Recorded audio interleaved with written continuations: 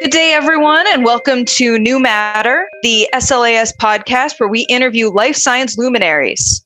Today, we are joined by Stephen Graves, CEO at BenuBio Inc. BenuBio was awarded the Ignite Award at the SLAS 2022 International Conference and Exhibition for the best startup company.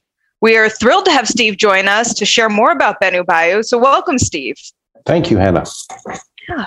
So to start right off, we're going to go with the SLAS challenge. So we're going to ask you to describe what BenuBio does in 10 words or less. Okay, so in 10 words or less, let me gather my thoughts. We build high throughput flow cytometers / particle analyzers to analyze any size sample that contains any size particle, and that's more than 10 words.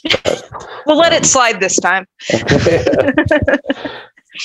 That's very cool, though. So first of all, congratulations on winning the SLAS Ignite Award. How do you feel about having your company selected as a winner? We're really excited about it. It's a very nice step for us, the recognition, particularly at the SLAS conference. It really feeds into one of our key markets, which is high throughput screening of 3D tissue models, which is something that we believe our instrument can do very, very well. And it really gave us a lot of good visibility, and it's been very beneficial to us. Awesome. So I'd like to get a little bit of background on you, Steve. So what led you to be interested in science, and how did you get to BenuBio? Well, early on, I was always an engineering sort from youth and through college. When I got to college, I did a variety of engineering in my undergrad and chose biomedical engineering sort of out of interest more than anything else. Did my graduate work at Penn State. And after I did my graduate work at Penn State, I went to Los Alamos National Laboratory at the National Flow Cytometry Resource. And really all of this, everything that I've been interested in since, my late teen years has been solving technical problems. I mean, it's very pleasing to me to solve technical problems and have a great deal of interest in biological systems. And so the merging of essentially high throughput analytical and sorting devices for biological applications in general is, essentially I enjoy doing it. So yeah. Can you tell us a little bit of how did you at BenuBio come to develop the VeloCyte?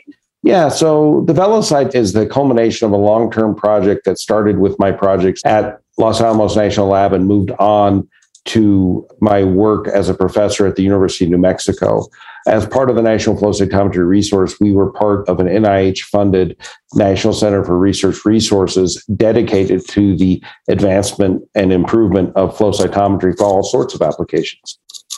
And so approximately 10 years ago, we started a research project in that group led by me, where we were looking to create flow cytometers that could do large particles and also do very rare cells.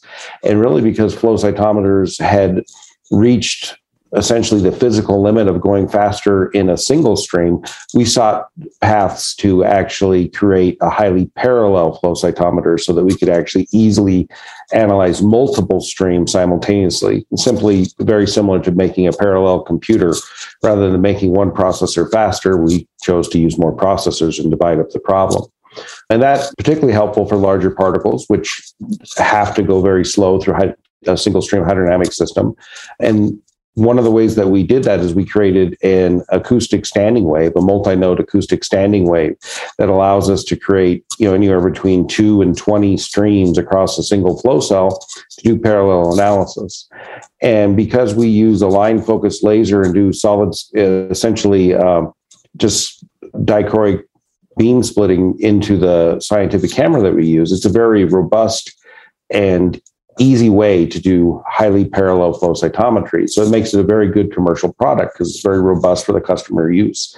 And really the way that we, as in a national laboratory setting, what you're really trying to do is solve problems for the world's good. And one of the things that we always try to do is get all our technology out into the world, in the commercial world, because that's where it can do the most good. Anything that's, simply published, which is great to get a publication, or only used in academic laboratories by a few people, has less impact than a true commercial product. And so with that said, we wanted to commercialize it. And we've had success in getting some of our technology commercialized from the Flow Resource. We had done some earlier work on cylindrical acoustic focusing that resulted in the Attune NXT by Thermo Fisher, which is technology that came out of the Los Alamos National Labs. And then in this case, we wanted to go beyond that and make a highly parallel, high throughput system, which is why we went to the multi-node acoustics and created much of that in conjunction with my work down at UNM. And really, the commercialization became a natural when people started showing interest in the technology. And then we saw the commercial value of instrumentation and applications that this technology could solve. And so that was the next step. And so myself, Jim Fryer, and Travis Woods formed a company to essentially continue the commercialization of this into the what we would call the real world, which I guess all of it's the real world, but the commercial world. So, well, that's awesome. So, traditional flow cytometry, as you've said, you can only run a single stream at a time. I mean, this seems like a huge innovation, being able to run parallel streams at once. What was, the biggest challenge that you faced trying to develop this kind of technology? The biggest challenge, strangely enough, the acoustic standing wave works extremely well.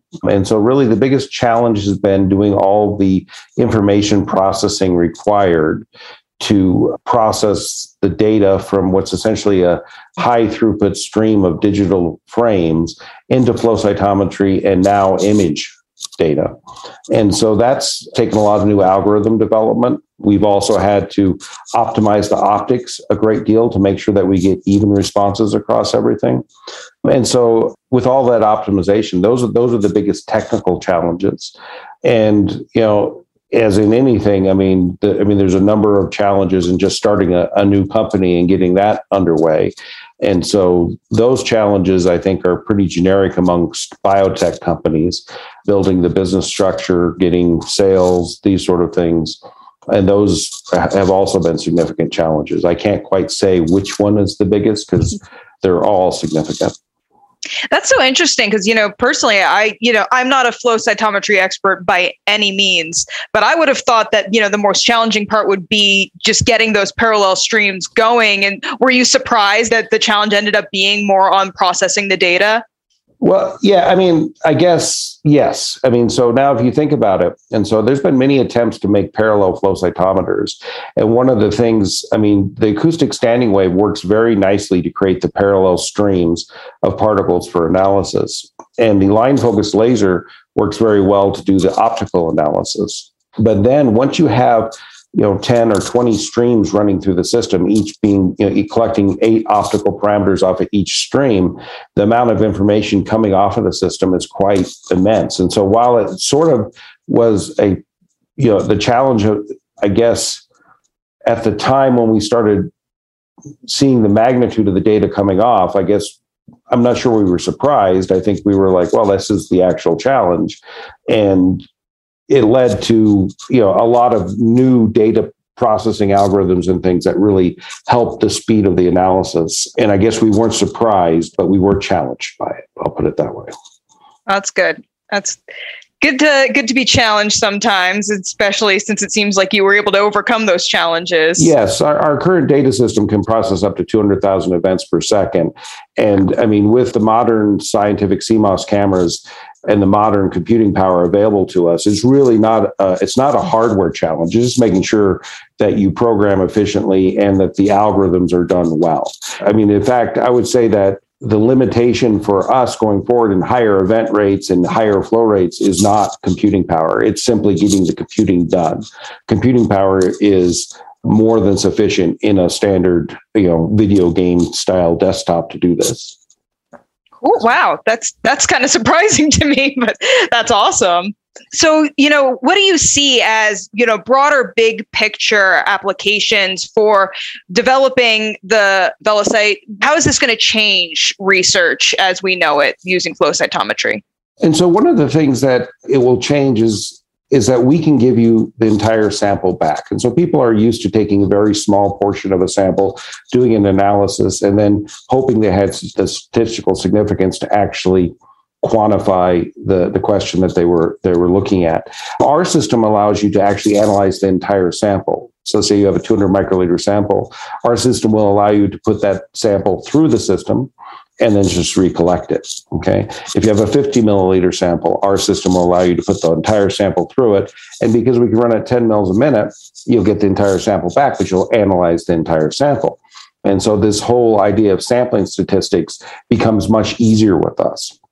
In addition, because of the way that the acoustic standing wave can focus and work at very high volumetric rates, a lot of processes that used to be very difficult, where you would do labeling, centrifugation, lysis, centrifugation, get the blood cells back into the right concentration and then run, really can be done by a simple label and dilution method using our system, which makes things a lot easier across any number of rare cell applications, such as minimal residual disease detection. And this will be a game changer for a lot of people, because a lot of this makes the sample processing, rather than take an hour or two to get your sample process to run, it's literally going to be minutes and very little hands-on time for any robot or person. And so those changes will be dramatic in those areas. The other area is, particularly with our ability to image across all of our optical channels and look at very large particles, 500, 600 micron diameter particles with good optical resolution, we'll be able to image in high throughput 3D models that just simply haven't really been easily imaged in high throughput in the past. I mean, there are high throughput imaging methods, not high throughput, there are imaging methods for 3D tissue models, but they typically tend to be static systems, microscopic systems that do not process at like several thousand per second that the VeloCyte can do. And so we have a number of advantages in key fields, from rare cell detection to, high throughput 3D model screening, deformity screening. That's pretty amazing. Yeah, that does sound like a huge game changer. Very, very cool. So we're starting to run towards the end of our time, but I do have one more question I want to ask you. Given all of the challenges that you have faced starting up Benu Bio, what advice do you have for any young researchers who would love to turn entrepreneur out there, who have this, great idea and want to get their own startups going? What advice would you give to them? You have to have a good technology that's protected as an entrepreneur in a small company.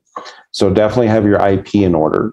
Make sure that you understand the value of your technology to your customer. Work very hard to get the voice of the customer figured into what your actual product is going to be. And then the last piece of advice is incorporate the idea that you are going to be a business making sales, doing things like marketing, all of this from the very beginning. Do not assume that only a technical team is necessary at the beginning. Building the sales pipeline and doing a lot of the marketing and things from the very earliest will benefit any company, including team members in your company that can do that would be beneficial to a startup. That's great. So when you started out, you had a pretty big team. Did you have to expand your team when you discovered that you had to do all of this extra data processing, or how did you feel like So our technical side means that we have the benefit of several excellent programmers that we've been able to call on to solve, some of the computer algorithm science, computer science type issues. It was an interesting transition from the university, where these projects were academically funded and done by academic people, to a small company, which it's a long story, but I took a year off on sabbatical to essentially translate the technology from the university setting into a company format. And that worked pretty well. And the technical team got built pretty quickly. From there, it was, building that team, because of the nature of New Mexico, where there's essentially two national labs, major university hospitals. There's a lot of technical talent, and we were able to recruit a lot of that very quickly. And we've recently been bringing on a lot of good business talent too. And so both are important. Excellent.